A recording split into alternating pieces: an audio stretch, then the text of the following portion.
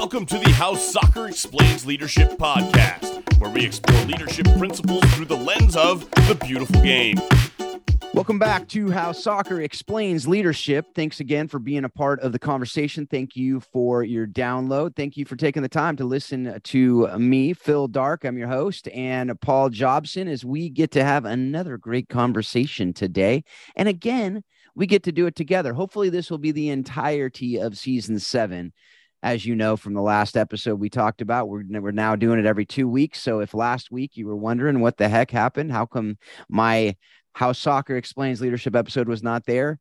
Well, that's because we are now going every 2 weeks to give you more time to digest this great content that we're able to have. And today we have no exception to that. But before we get to our guest, Paul, what's going on, man? How you doing?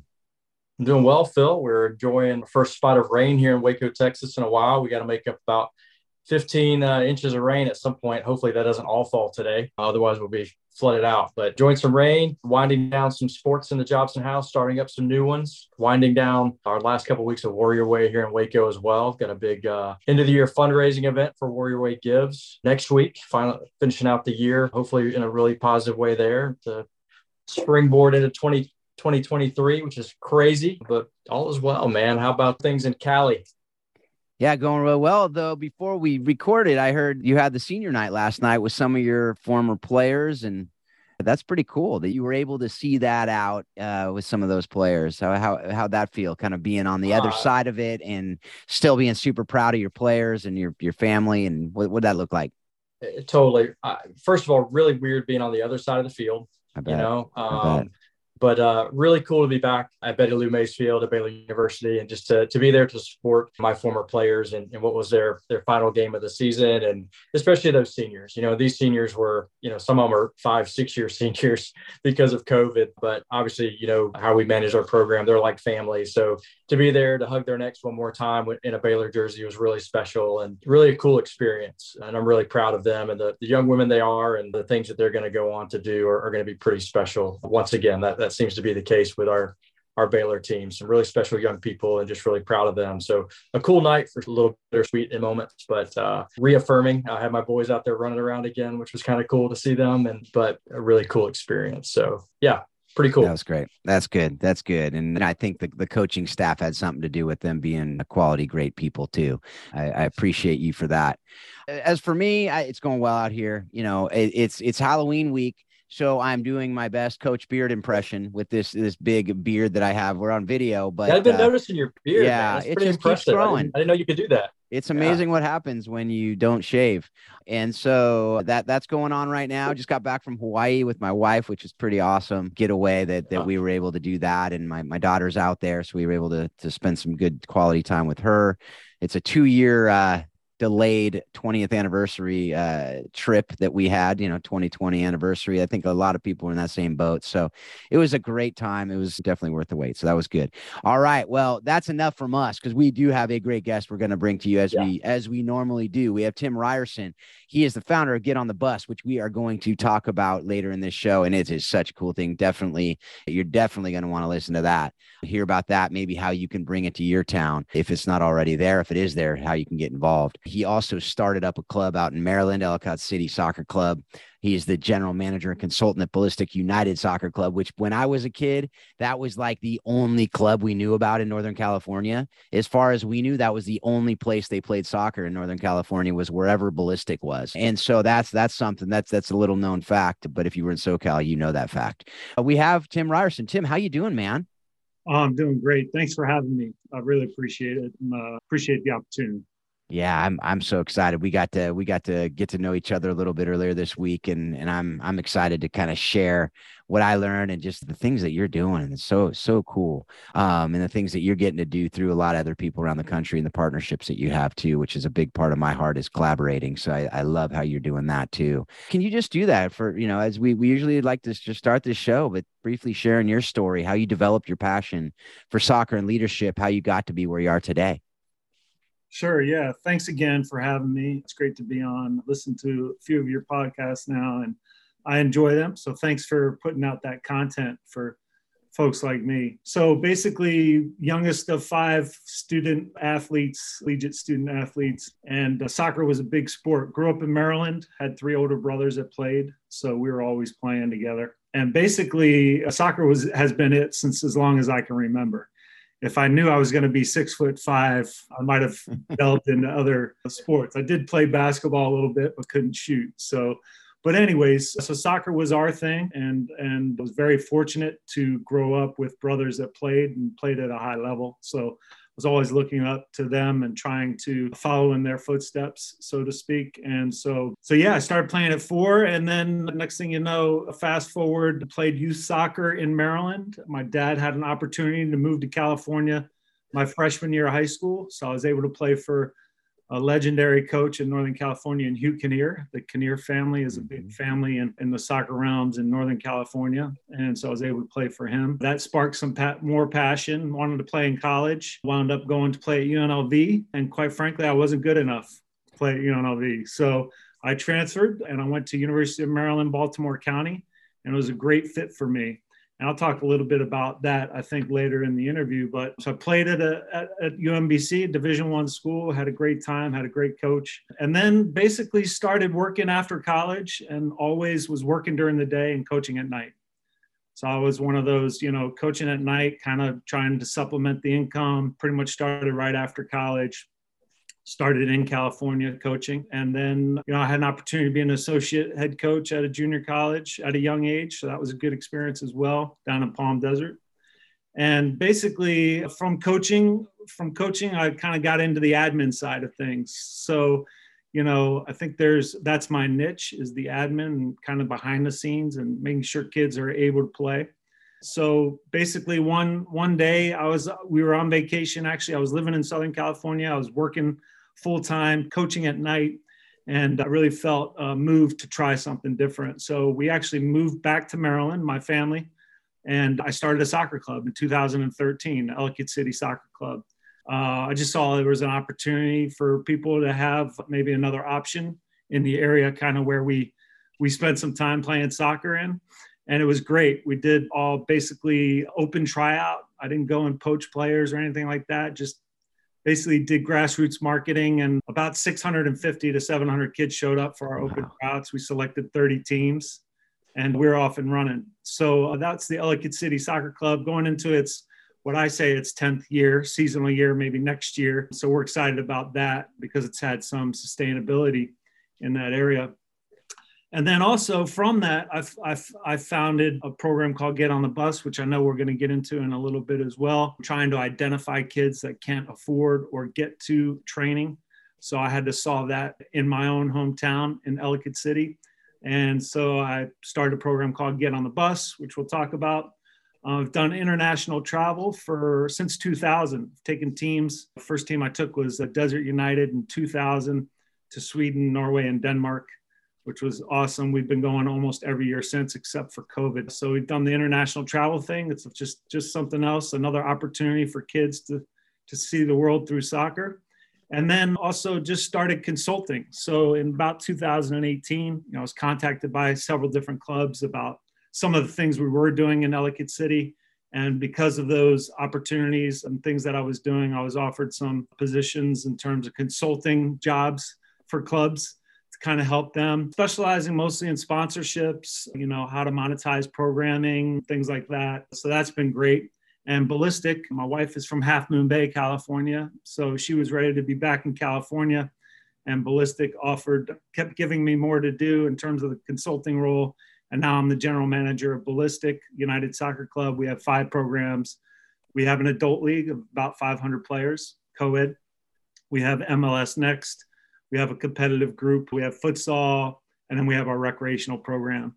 So basically bottom to top, you can play in Pleasanton from 4 to 44 and beyond. And so right now I'm in Pleasanton, California. I'm running that club. So that's a little history, probably a lot more than you wanted, but that's a little background. No, I love it because what it does is it makes me feel better about doing so many things because, you're wearing a lot of hats and it's great. And you're able to do it. and you're able to have an impact in a lot of different places. And it's super encouraging. I do wish you would have gone up a little higher when you said 44, because now that I'm above that, I feel like it's made me feel even older than I already feel, but that's okay. That's okay. That wasn't intentional. So it's all right. But yeah, it's just one of those things that I loved talking with you the other day about starting the club. And this is something that we talk about in leadership, and we've talked about it throughout the podcast, talking about sweeping the sheds. And one of the things you said in there reminded me of it when you said, when you were starting that club, you were literally lining the fields and you were doing everything. And I think in today's day and age, we forget about that work ethic that it takes to make something happen that's worth having. It takes that extra effort from those leading it. Can you just talk a little bit about that, just that role that you have, and just really how you can encourage others that if they're looking to start something, if they're looking to do something, how starting this soccer club really can teach them about really every area of life? Yeah, well, I want to first say that I have great people that I work with. I'm very fortunate to be surrounded by great people in all those different, I would say, silos or avenues or things that I'm doing. So it's not like I'm doing it all by myself. But when I started Ellicott City Soccer Club, I was doing it all by myself. I actually took my wife's Lincoln Navigator. It was like a 2003. Mind you, this was 2013. And I wrapped it in a wrap, put Ellicott City on there. I had 0 kids. Right. So I was the marketing guy driving up and down Route 40 in Ellicott City, Maryland, stopping at the Starbucks, talking to anybody who would listen, putting out yard signs, doing all the grassroots marketing to try to figure out how to get this thing launched. And I didn't know anything about 501c3s. So I filled out all the 501c3 paperwork myself, and I had a couple people that I trusted to take a look at it before I sent it in, going through that whole process, and then trying to find people that would buy into it. Right. Kind of contacting the network of folks that we had. My brother was at another club in Potomac, Maryland at the time. And he's like, hey man, good luck with that, but you're on your own kind of thing. So yeah, he wasn't even involved when I started the club. He's with us now. Took him a couple years to see that it was going to be fine. But I had a guy, Carmen Giuliano, who was my number one hire. I call him, he's been great. Has been involved since day one. I met him at the convention, which is coming up. It was actually ironically in Philly when we met, and we sat on the floor and I shared with him my vision, and he was on board from day one. So again, I can't say enough about the people that helped me along the way, behind the scenes as well. But yeah, I mean, I had to buy goals. I had to find out, people were asking where we were going to play. I had to find fields. I had to buy goals, had to put them together. I never put a goal together. I put nets on goals. But then, putting the base of the wheel, those quick goals on is something else, let me tell you. And then lining the fields, which I took a lot of pride. We really, took pride in trying to make the fields look professional and things like that. And all the things that go along with that, the hiring of the coaches and the staff and the directors and the marketing and everything behind the scenes. So what I would say to folks that are starting up is that, and it's one thing that I learned through soccer, is that I had to work harder than everybody else. Like I wasn't naturally gifted physically other than my size, but I had to work harder than everyone else. And I didn't learn that actually until probably in college from my collegiate coach. And we can talk about that too. And we talk about the coaches that have influenced me. But basically I would encourage everyone to do it, but it takes action. A lot of people talk about the things that they want to do, but they don't act on them. Mm-hmm. And so for me, it's like, I'm really big into action. Like, how do we get it done? There's going to be hurdles. There's going to be barriers that we have to overcome, but you have to take action even to get to those. And then you just do whatever you need to do to get it done. Yeah. So with that mindset, which again, I learned through college soccer from a coach, that helped me, do these things. And then it just kind of, once you're successful, maybe at one venture or one, it gives you confidence to try other things. And my feeling is everything's a risk, so why not jump in with both feet and just see what happens. So that's what basically I did in 2015. Yeah. I said, I'm going full-time soccer. Yeah, that was cool. I loved that story, but because, a lot of clubs start and fail and they just peter out. Most small businesses fail after 2 years. And so it's going to be that hard work. It's going to be that extra effort that really is going to make it happen. All right. So, with that, I know that doing all this stuff isn't just on a whim, so I'm assuming you have, kind of a personal why, a life mission that keeps you going. And I just want, what is that? And how are you living it out? Yeah, well, I mean, I think it's definitely grounded in my faith as well, but I think servant leadership is important, especially in these times. I think things have kind of changed, right? Like the coaching I was getting and the leadership style back when I was young compared to what it is now, it's changed, it's evolved. So for me, servant leadership is important. So for me, it's opportunities. It's like soccer's done so much for me and my family. So how can I share those opportunities, like the abroad trips? The reason we went was we just wanted to show them where we've been before. So the reason we went that first time to Scandinavia with that U19 team was just to give them an opportunity to see the world. They hadn't been a lot of those kids hadn't been on a plane in 2000 back then. So for them to be able to go out into the world and use soccer as the vehicle. So that was an opportunity. With the club, it was an opportunity. It was an opportunity for a change. If somebody, if I just felt that there was a need for another organization in that area. And so I wanted to create an opportunity for those kids, if they wanted to choose to try something new, that they would have an opportunity. And Get on the Bus is the biggest opportunity, right? Yeah. These are kids that are in underserved communities, and we're servicing them. We're giving them the opportunity to participate, and they would never have the opportunity to participate without the program. So for me, that's my why. When I think about it, it's how do I share with others what soccer has been able to give to me? Yeah, and so that's why I do it. Yeah, that's great. Yeah, I love that. We'll get into the Get on the Bus and the Ellicott City Club here in a few minutes. But before we dive in, I mean, just to kind of get a little bit more into your story and who you are and what kind of formed you. You mentioned, Coach Kinnear being an influence, I think, at the youth stages. And then you mentioned a bit about your coach at UMBC. Like, talk about, some of your favorite coaches and what stood out about them to you that you'd say, hey, these are guys that were big influences on me, and why? Yeah, sure. Well, first I got to start with my dad, right? Because at the time, nobody was coaching soccer that right about anything with soccer, unless they were somebody like the Kinnears that maybe had some background. So my dad was a big influence when I was young, talking to me about work ethic, and showing up, I think that, and so that was great. Also had a coach about 12, which kind of ties into Get on the Bus.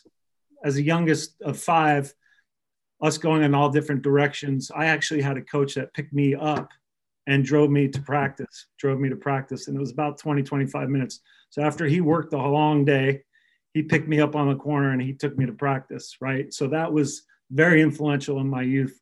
I spent a lot of time with him in the car. We talked about different things. Sometimes we just listened to the music that he had on. But at the end of the day, it was an opportunity that he gave me. If he couldn't pick me up, I wasn't going to that. And then when I moved to California, Hugh Kinnear, big time motivator, brother Dominic, coached down in Houston and San Jose at the MLS level. Scottish family, great, had some heritage in terms of knowledge, and just he would play with us. So that was another example, right? Here's a guy who was just a few years older than I was.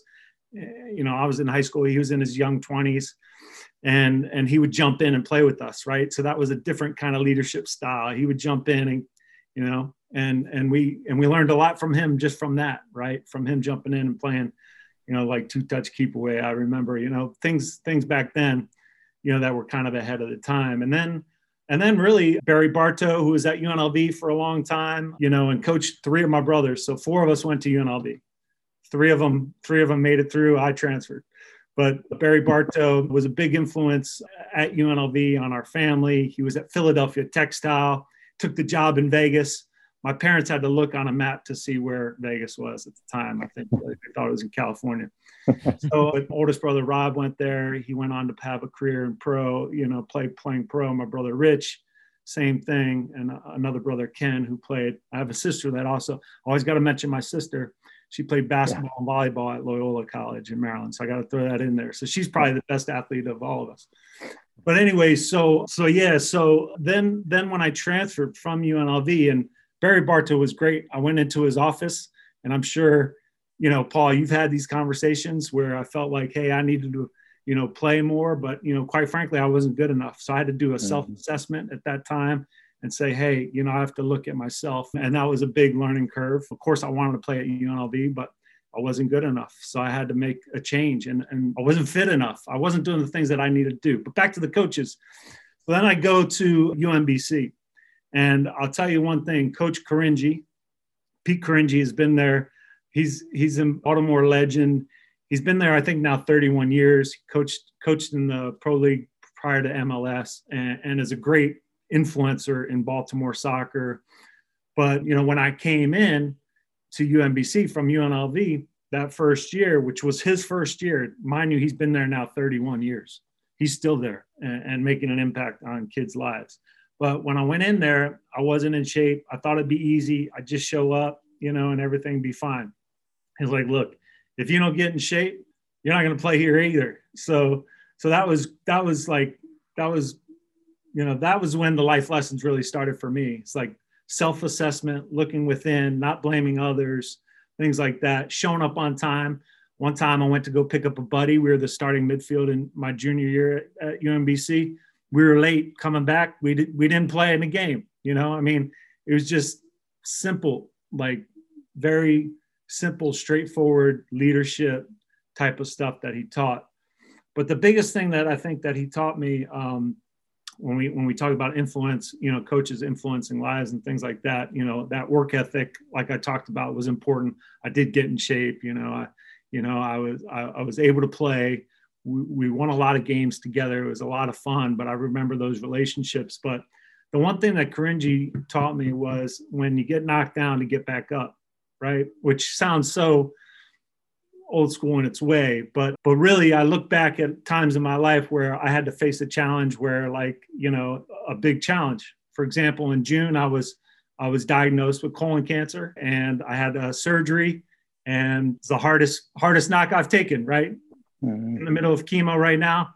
And basically, his persistence on and his leadership on teaching me life skills through soccer have helped me with that. So I can't say enough about Karinji. Yeah, that's awesome. And, I love that. I was just having conversations with, these seniors last night about how that transition might be hard for them.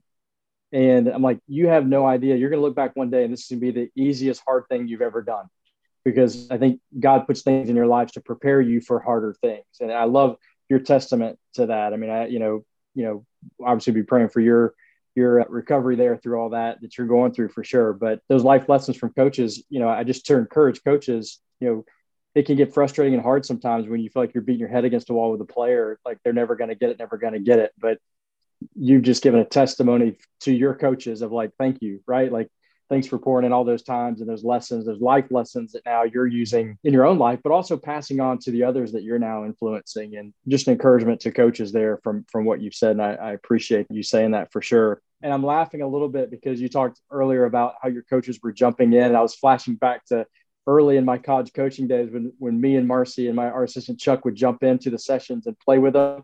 And then by the time we got to the end of our career, we're kind of like, I can serve some balls. Anybody want to go? I'll serve a couple balls into the box before my leg wears out. So I was laughing at that. Yeah, and I was laughing because I think I'm going to need to bring you up to do some counseling sessions with my fifth kid, because, he's getting, he's the kid on the corner getting picked up by his coach. And I'm going to show his coach and say, see, you're going to be a guy he's going to be talking about in 30 years. Cause he took him to Stockton recently from Folsom. And I go, how'd that car ride go? He goes, it was great. Justin hopped in the car and he said, hey coach, I like to talk. And Casey said, yeah, I know that. I know that. I've known you since you were a baby, because he is the fifth kid in that club. And so they talked the entire ride, and to have those coaches as a parent, speaking as a parent, is such a gift to have them, that you trust, and, with your kid, and B, that they're willing to do it. And he's like, anytime. And, to have that is massive. So coaches, that's something to respect that time and cherish that time that you get to have with those kids, because you're going to have people talking about them like you're talking about your coach there. So super cool. So before we move on, I want to step into, we're talking a little bit about life and leadership lessons, and you segued really well into that. So I don't even have to ask the question. You've hit it, but you even said a little bit earlier, kind of in your introduction to yourself, you learned that you needed to work harder than everyone else. I want to dive into that a little bit more, because I think that's one of the greatest life lessons that I think as a coach I've seen kind of fading away. We're trying to make the path easier for our players and for our kids than of course we don't want things to be hard, but we're trying to make things so easy that we're losing that lesson of I need to work harder than everyone else. Can you attest to that? Can you dive into that maybe a little bit deeper through the lessons you learned, how you got to the point where, hey, if I'm going to make anything of myself, I've got to work harder than everybody else. And how does that look differently now than maybe it did, when we were kids or young adults? Yeah, I think, now a lot of kids, just show up. They've got the gear, they've got everything that they need. The facilities are immaculate, like you can't blame the grass per se. Baylor's facility is amazing, right? So yeah, like it's almost like a sense of entitlement in some ways, right? And I think it's really important that, that the coaches continue to press those kids to try to do more. What I always ask parents when they come in and talk about playing time is like, what is your child doing when they're not with us? Mm-hmm. Right. So like, is he out back with the ball? Like we've got great facilities here in Pleasanton, California. Sometimes I drive by on a Sunday in the afternoon and no one is on the field. I'm going, if I had those fields and I had access to a goal and there was a net in the goal and a net behind the goal, I'd be out there all day long. We used to have to kick the ball through the goal to go get it, to come back and shoot again. Right. So I would just say that the thing is like, what are they doing when they're not with us, right? And how are we challenging them? And everything is, the whole pickup piece of it too, right? Like in competing maybe against some kids that are a little bit older in a pickup environment and being able to learn more and seeing more firsthand. Everything's very organized now in comparison. But I mean, I think the work ethic thing and the competitive edge, I just wonder sometimes if it's not something that, obviously you're born with, right? And you can develop, right? But I mean, like, I wanted to win at everything that I did, right? Ping pong, we're playing ping pong, we're shooting free throws, whatever the case may be. I wanted to win at everything that I did. So I was super competitive, probably to a fault, right? Where I got so emotionally attached to winning, that it affected maybe how I played it sometimes until I got a little bit older. But so I would just, a couple things on the work ethic is like, we're not all naturally talented. And believe me, I wish I had I look at Ibrahimovic is 6'5", right? He's built a little bit different than I am, right? But I was like, man, if I just had a little piece of those kind of genetics that he has at 6'5", right? But be able to run with pace and stuff like that. So, some things are in your control. And, I was doing like plyometric stuff to try to get quicker and things like that as well at the college level, but I would just say, it's like, what are you doing to get better on your own? And when Karinji said to me, look, if you don't get fit, if you don't do the work, you're not going to play here either. I was like, whoa, that was a big moment for me. Cause I was like, I'm not losing any race, like we used to do full field shuttles. I had no business being in the front of that group, but just mentally it prepared me to be like, I'm not going to lose this run. Like, I'm not going to lose this ball. I'm not going to lose this tackle. I'm not going to lose, is like, I got to work harder than everybody else. I don't have the natural ability that they have. So I don't know if that helps with your question.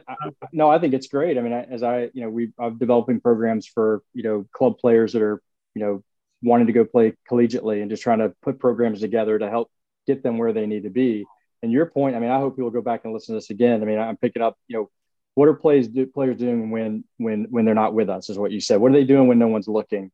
What do they control the controllables? The fitness thing, hey, it's got to be important to you. You're not going to get fit. You're not going to become the best player you can become just in a little bit of time we have together as player coach. You're not going to get to be the best that you can be. You're not going to meet your full potential. It's what are you doing on your own? What are you taking hold of? And I think back to work harder than everyone else.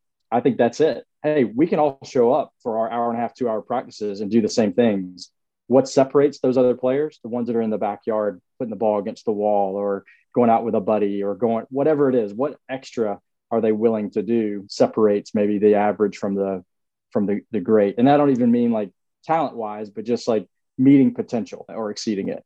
Oh, absolutely. I mean, it's amazing what you can do if you do the work, right? That's the other thing that I learned, right? Like I saw a transformation and a lot of it was also diet, right? And nutrition and things that, you know, I wasn't thinking about prior. And you know, once I made those changes, and as you know, as a former collegiate coach, you know, those kids are eating a lot, right? They're burning some calories, but there's still things that you can do to enhance your play through your nutrition and your diet as well. So that was a big thing for me at that time as well.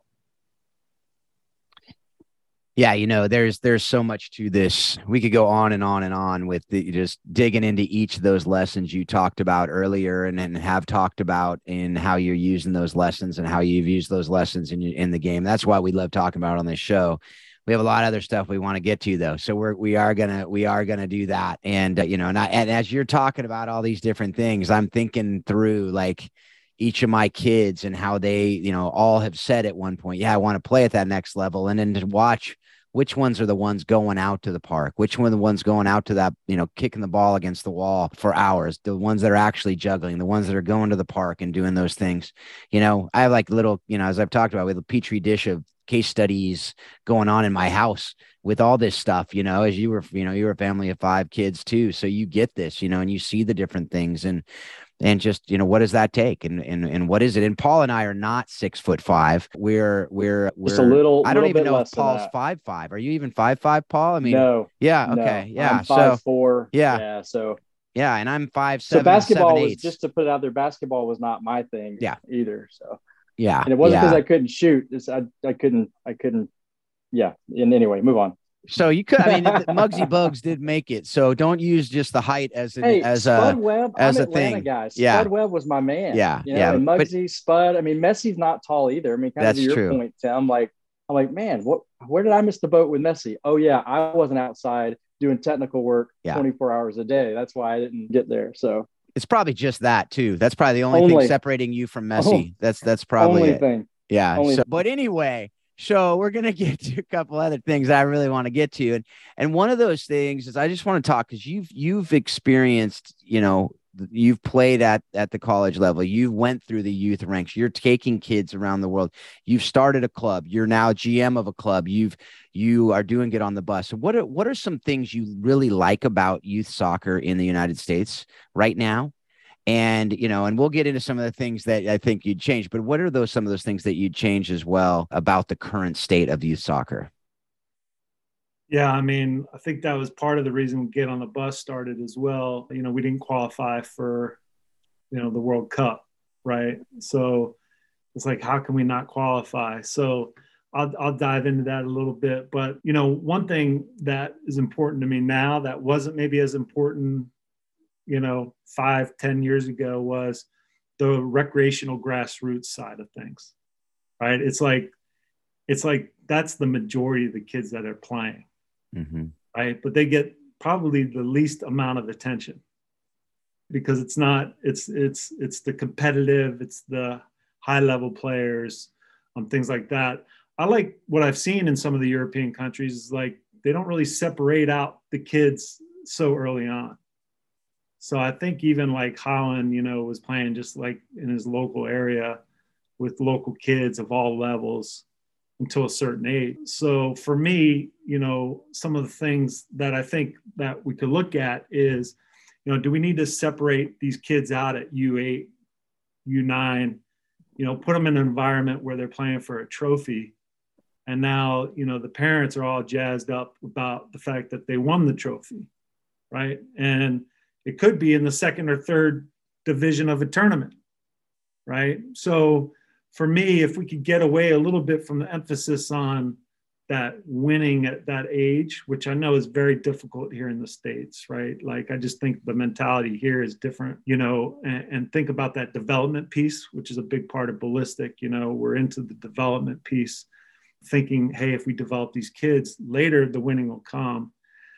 But I mean, you know, that's the fine balance, right? Like for me, I wish we would just pay a little bit more attention to the grassroots side of things and how we're organizing that right now and how we're getting kids opportunities to play that wouldn't have an opportunity to play because we're pricing the kids out. So those would be some things that I would look at in terms of, you know, what I think we could do better. Things I like, I mean, I went to that MLS Next showcase in Norco, California last year, and it was amazing to see how far we've come. Like to see like pre-MLS 1994 World Cup to where we are now. I mean, it's amazing the evolution in such a relatively short time in the big scheme of things.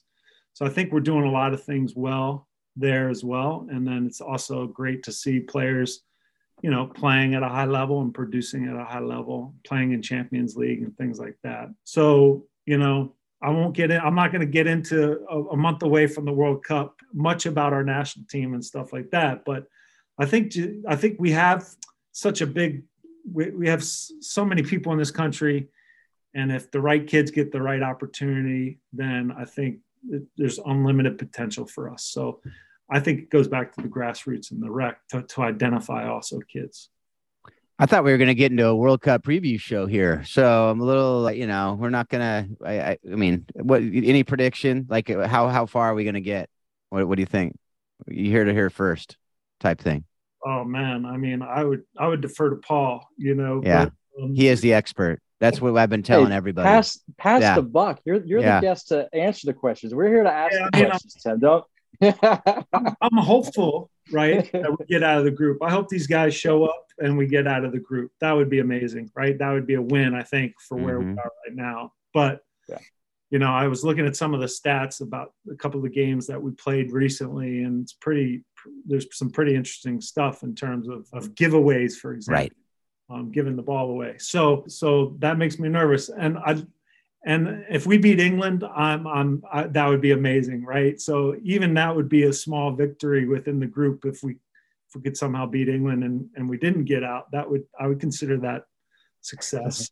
Yeah. But I think getting out of the group is what we should be focused on. Yeah, I agree with that.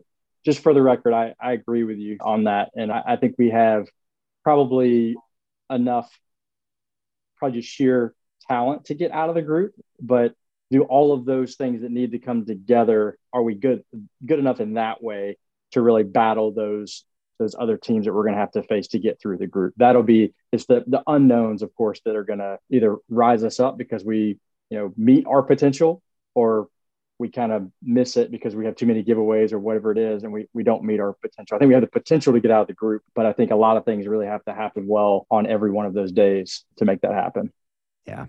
No, I agree. Totally. I agree with both of you, which is the smart thing to do at this point, because, you know, you guys are big time and I'm just kind of the guy asking the questions. So anyway, so one of the things too, you know, now we're going to get into the kind of, and I say the meat, I mean, all this has been meat, but the things I'm really excited to talk with you about are some of these really innovative initiatives that are changing the game in a lot of places and are changing, I hope, our perspective on what's important too about this game as well. And you talked about it. You alluded to it, talking about not only getting people more access to the game, but also getting people who might not otherwise play the game to be able to play the game and learn these lessons that we're talking about and get these relationships that we've been talking about and not make it about trophies and you know, and then you talk about the different levels. I mean, I've heard kids say I won state cup and I'm like, oh, that's amazing. And then it's like the 6th tier of state cup that they won, that, you know, whatever. And you don't even, it loses its meaning. Right. And it also puts the focus on the wrong things. And one of the things that you're doing, we're going to get on the bus, and I trust me, folks, we're going to get to it because I want to talk about it. I know we've talked about it the whole time and haven't gotten there yet, but there's also this special needs program at Ellicott City that you started. And I want to talk about that for a few minutes, because this is near and dear to my heart as well, as far as getting, you know, these are kids that never would, you know, see the field without programs like this, but to be able to teach them. Can you share about that? Yeah, you know, and I should have mentioned that earlier, but when I started the club, we wanted to service all levels, right, including special needs. So that's actually one of our core philosophies. Like soccer people serving soccer families, you know, servicing all levels was important as well, including special needs. My mother was a special ed teacher, and I was with her for a couple of years where I went to the school that she taught at. So that had an impact too. So I really started that program. We started with about 5 kids, and it was on a Friday night. And we did, you know, we basically just threw equipment out. We had some of our older kids mentor those kids, so they were mentors. And that thing has grown. We had 70 kids And this is not like Top Soccer or like a program that's, funded by anything. It's completely free. The program's free to kids of all abilities, like any needs, like, and I think that's what kind of separates this program from the Top Soccer is like, I think there's some limited needs that Top Soccer can't service. And we were like, we'll take whoever wants to show up. So over the years, that thing has grown. The guy, Carmen Giuliano, who I spoke about, my employee number one, really took that by the horns. We get 1 to 2 mentors per child, per special needs player. And I'll tell you, the kids that are participating as the special needs kids, they're getting a lot out of it. But the mentors and the families of the people that are helping those kids are getting more out of it, right? Because it's maybe the first opportunity that they're interacting with a kid with special needs at that level. It's basically 30 to 35 minutes, right? It's inside of a fenced in stadium, like a high school stadium, where the parents aren't allowed in, only the mentors are allowed in, and the kids that are participating. They check in at the gate. We get them a name tag. They check in at the gate. We have a gatekeeper that kind of, lets everybody in and out. And we tell the parents, you want to go get a coffee? Go get a coffee. You want to go have dinner? Do that, whatever. We'll be here. Again, put the equipment out, and it's just an amazing experience. I mean, I was remiss not to bring it up earlier. I'm glad you brought it up because, I mean, we're just serving, like I said, just up to 70 names that are registering for that program. It's 6 weeks in the fall, 6 weeks in the spring. It's on Fridays. And then you get 140 people there to support it and give up their Friday as mentors. So, I mean, and it's not club based. It's all the clubs. We had a high school group, Howard High School, that came out this last Friday. They did like a Halloween event. They gave every kid a pumpkin and, gave every kid a pumpkin and a bag to go home and, that, and the other. But high school the high school teams are coming and being mentors, boys and girls. Other clubs have come. Celtic Soccer Club in Baltimore is a big club. They sent a group of girls down and they participated. The other local club, SAC, it's a Soccer Association of Columbia and Maryland, and Armor, those are families that live in that community that are given their time on Fridays as well. So that's our special needs program. There's so much about that I love. I mean, I'm just like thinking about, I'm thinking about how Paul and Warrior Way could incorporate some of that stuff into what they're doing if they haven't already. And, some of these other programs and some of the other clubs in the area. I know a friend of mine does camps and stuff with special needs. This is something that it's not rocket science. It's not easy, but it's simple. Right. And also you're giving the parents respite, like just to, that's an amazing, I'm loving that because that's a little bit more than I heard the other day too, even when we were talking. So Paul, what are your thoughts, man? It's a really cool thing. I love that. We're navigating kind of what direction to go with that. One of our programs is we actually are employing special needs folks to be coaches in our Warrior Way program. So we hire 2 to 4 special needs folks and pay them to be coaches. So it's kind of going the opposite way of bringing special needs people into our world, so to speak. We've got to merge those things together. It shouldn't be, separated, but also giving them an opportunity to make money and provide for themselves. And it's the coolest thing in the world when you hand, one of those young adults a paycheck. And it's one of the first paychecks they've ever gotten, but they're working, they're providing a service to these young people, and it's really cool. But we'll have to catch up at some point, Tim, on a lot of these things because there's a lot of overlap. But yeah, 100%. Feel free anytime. And like I said, my man Carmen will help us as well. He's great. All right. We've teased it enough. We have. Are we going to talk about Get on the Bus? I think we're there. Finally. And there's just too much good stuff. There's too much good stuff with Tim. It's like, it just keeps coming. It's like the goodness is just never ending, it seems. So, but yeah, I do want to talk about Get on the Bus now. Again, you talked a little bit, you've alluded to this throughout, the impetus for starting it and really what it is, how you're impacting lives of youth players using the beautiful game. Yeah, so I can get through this one pretty quick. I mean, Get on the Bus is near and dear to my heart. You know, we didn't qualify for the World Cup, but also, you know, I wasn't seeing players from different parts of my community in Ellicott City.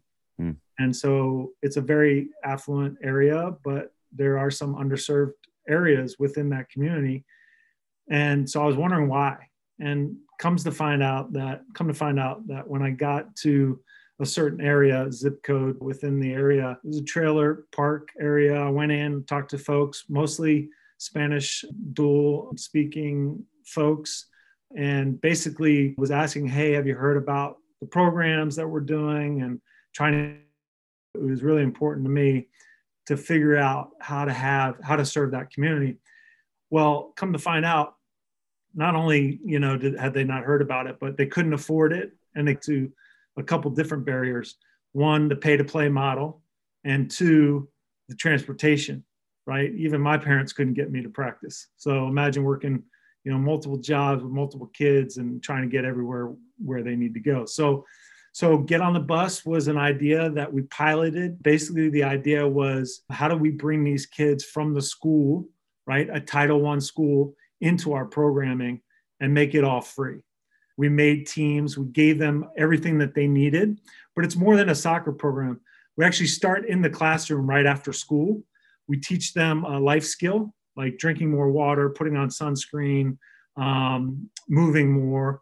We feed them a healthy snack, because for many of these kids, they're hungry right after school, like all of our kids are. And so we feed them a healthy snack.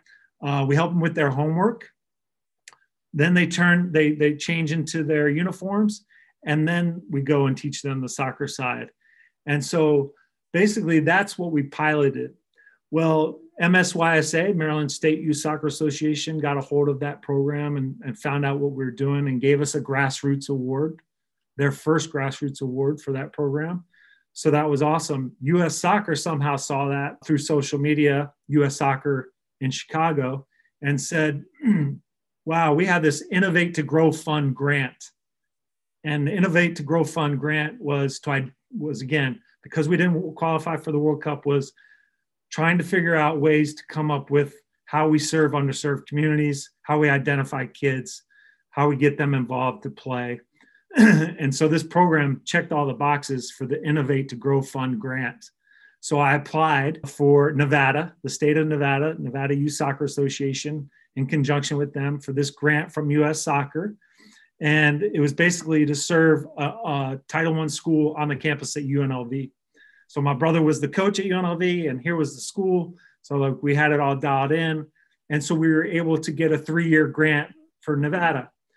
Well, that program went so well that we applied for the next year, Innovate to Grow, California and Connecticut.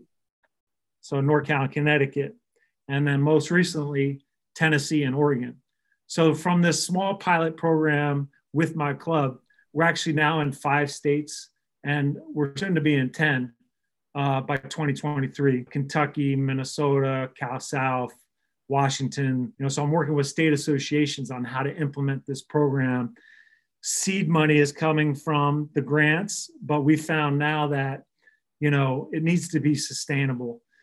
So that comes back to, you know, how do we continue to get creative to raise funds for these programs?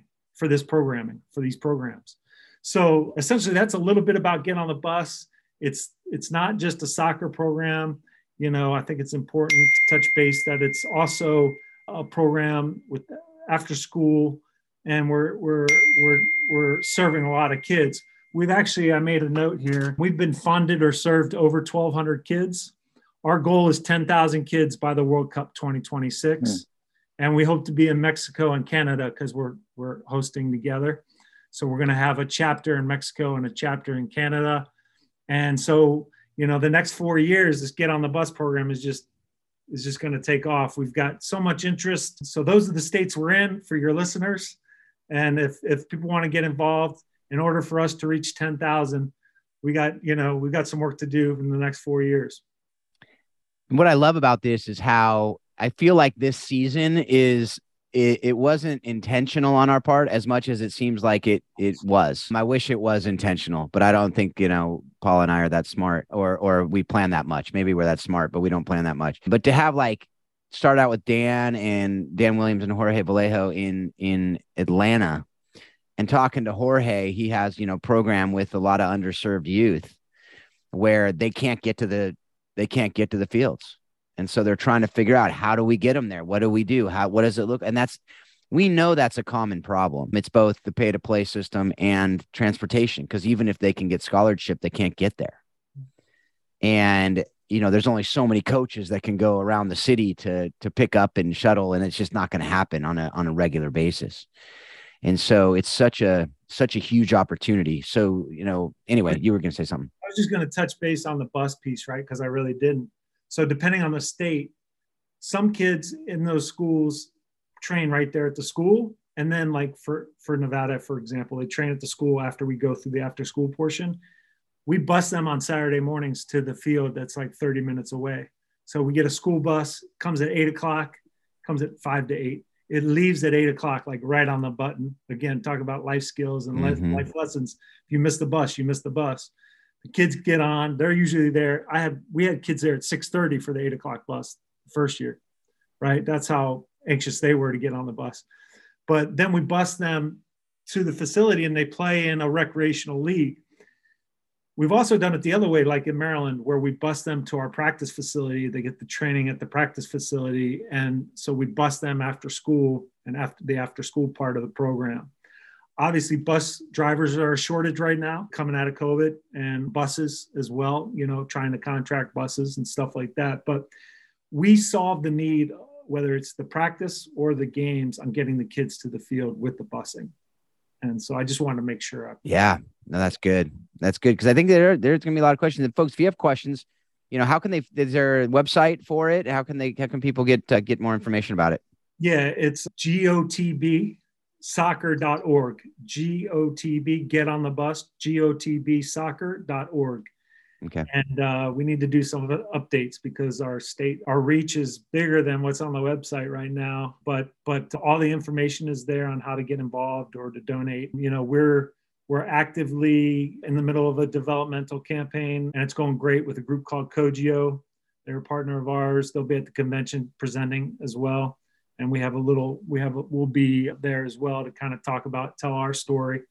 But, the idea is whether it's the special needs program or something like the Get on the Bus or something that you're doing in Texas, all this stuff needs funding, right? So you have to get creative on how to figure out how to solve that problem.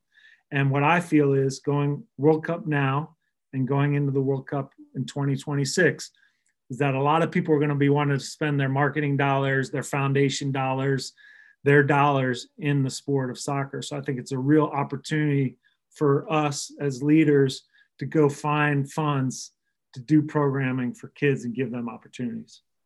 Totally agree with that. Are you working with there's something we haven't talked about yet. I'm curious. Are you working with the parents at all on this? Are the parents able to come? Is there any sort of trainings or anything for parents or any interaction with them? Yeah, I mean, we have some volunteers. We vet them the same way. Obviously, everybody goes through background check, working with the kids, either the school or the coaching staff. We do all the safe sport stuff that needs to be done on the coaching side. But some parents have said, hey, can we join as coaches? Yeah, okay. Go through these grassroots courses, and then absolutely, you can participate as a coach, or they volunteer at the school. Maybe they help with the snack or the homework, or in some cases where language is a problem, where they're, helping with that piece of it as well. So we do have the parents involved. The other thing that I forgot to say is we also identify kids. So in that first pilot program, there were twin brothers. They did great in the rec program, the grassroots program. We put them on a comp team or a travel team. We paid for them to play, and now they're coaching the kids. So they're freshmen in high school, and they're coaching the kids on Saturdays. So that's how this thing can be sustainable. Yeah. No, that's so good. Awesome. That's so good. Mm-hmm. And as usual, we could talk for hours about all the intricacies and details, but we'll leave that to folks. If you want more information, you can get a hold of Tim and you can check out the website. We will have all that on the show notes as well. We'll have that link to get on the bus. To be able to learn more about that, you can go there.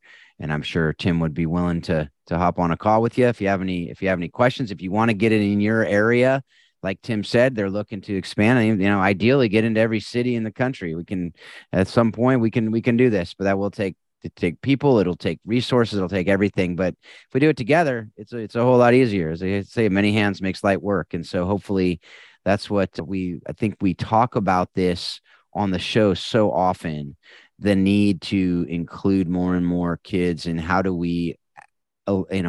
we make that accessible to more? And this is one of those answers to that question. And it's going to take a whole lot more answers in a whole lot more places, but this is one of them. And so how can we get behind it? How can we encourage? How can we collaborate to be able to make it work? And that's my heart. And I love that we got connected to be able to talk about it. So we got a couple more questions. Paul's going to kind of bring it home here that we ask all our guests, but I appreciate what you're doing. And I'm excited to see how it continues to grow.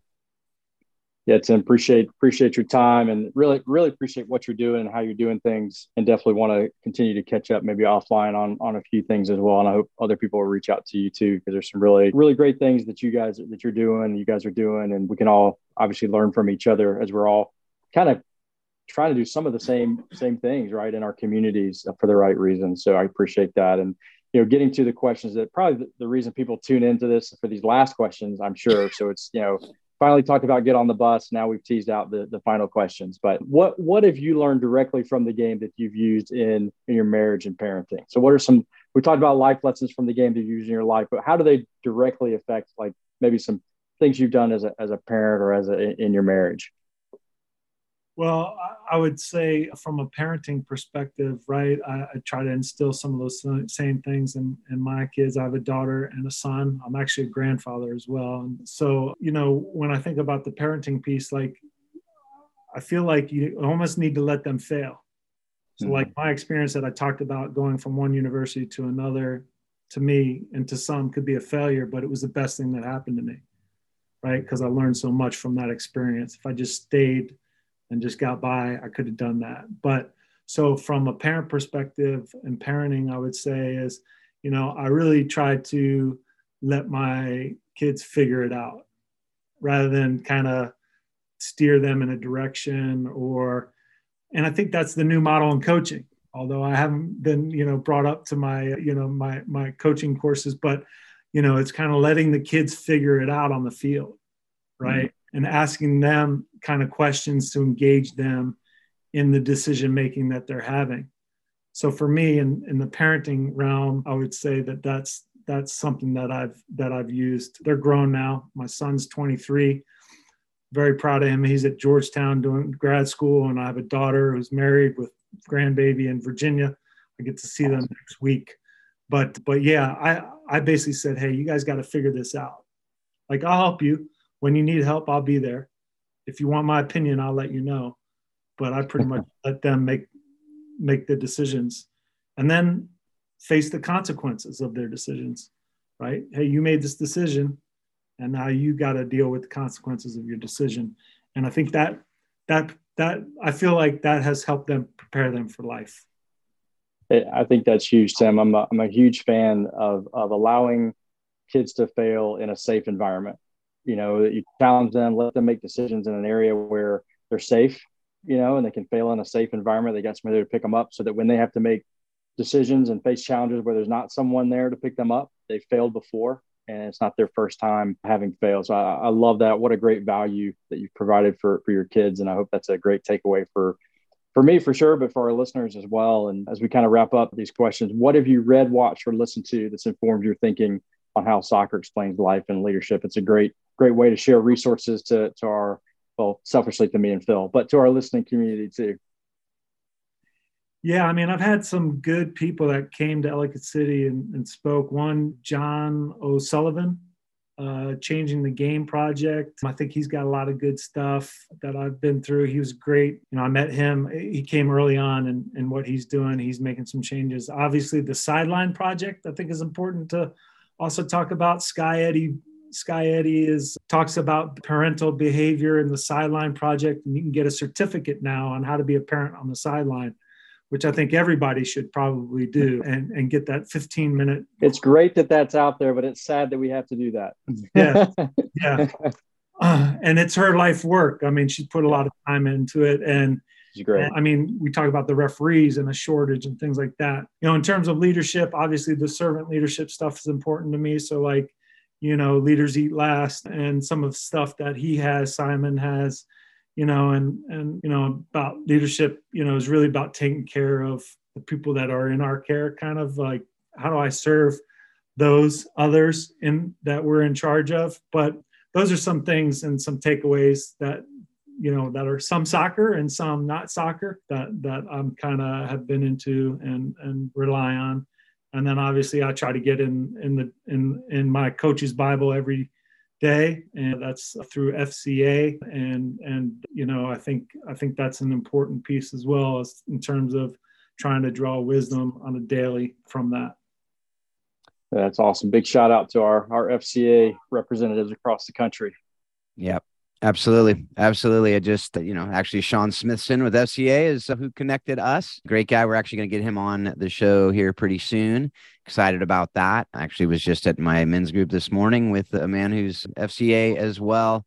Very excited to see how much FCA is doing in a lot of these, actually accessibility as well. We talk about that. FCA is creating some clubs and different teams and leagues and stuff, which is really cool, just to get more people to be able to use this game. And again, those life lessons we can teach and the different things we can teach through it. So love that. Actually, Leaders Eat Last. Love that book. Simon Sinek has a lot of good stuff, but I actually used that last night yesterday talking to some coaches about the serotonin idea that they talk about in that book, where what we don't understand about that, the serotonin, the feel-good chemical, is not only do you get it when you encourage someone, you get it when you are encouraged, but you get it when you watch somebody else being encouraged. And so as coaches, how are we encouraging people to share the encouragement and to see it and do that as a team, so that we can actually, that's a massive part of the team culture that I think we miss a lot of the time. So anyway, great book. Love that book. And those other things that you're talking about in there. So some really good, really, really good stuff. I actually just looked on the Changing the Game project the other day. So encourage you folks, check out those resources if you haven't already. Thanks again, Tim. Just thank you for who you are, what you're doing. Thanks for being part of the conversation, part of this show, and for taking the time to do this with us today. Well, thanks for the opportunity. I really appreciate it. It's great to be able to share, my story. And so thanks for the platform, and thanks for, like I said earlier, the content for folks to be able to hear what other people are doing. Because I like I said, I listened to a couple of the shows already and have learned a few things as well. That Upper 90 is an interesting podcast. So, but thank you for the opportunity, and anybody can contact me at any time, and I'd be happy to meet with them in a Zoom or at the convention in Philly. Yeah. Fantastic. And folks, on that note, convention is coming up in Philly. It's January 11th through the 15th. Hopefully you're able to make it. If this is a soccer podcast, if this podcast that you have been listening to is something that you do enjoy and you're learning a lot from it, I guarantee that the convention in Philly will be a place that you will not only be able to learn, but be able to connect with a lot of people who are like-minded and really want to understand how we can do more through this game. And so I'll be there, and been excited. I'm going to present on how we can retain our players using DISC. Again, if you want more information about that, you can go to the show notes. If you want more information about Warrior Way, Coaching the Bigger Game program that I have with Christian DeVries, and anything we talked about on the show today, Get on the Bus, the different things that Tim's doing, you can find all that in the show notes. I encourage you to go there. Mostly, as we always talk about on the show, I encourage you, I hope that everything that you're learning from this show, you're using it to help you be a better leader, to help you be a better parent, a better spouse, a better coach, better in every relationship that you have. And you're continually reminding yourself that soccer does explain life and leadership. Thanks a lot. Have a great couple weeks.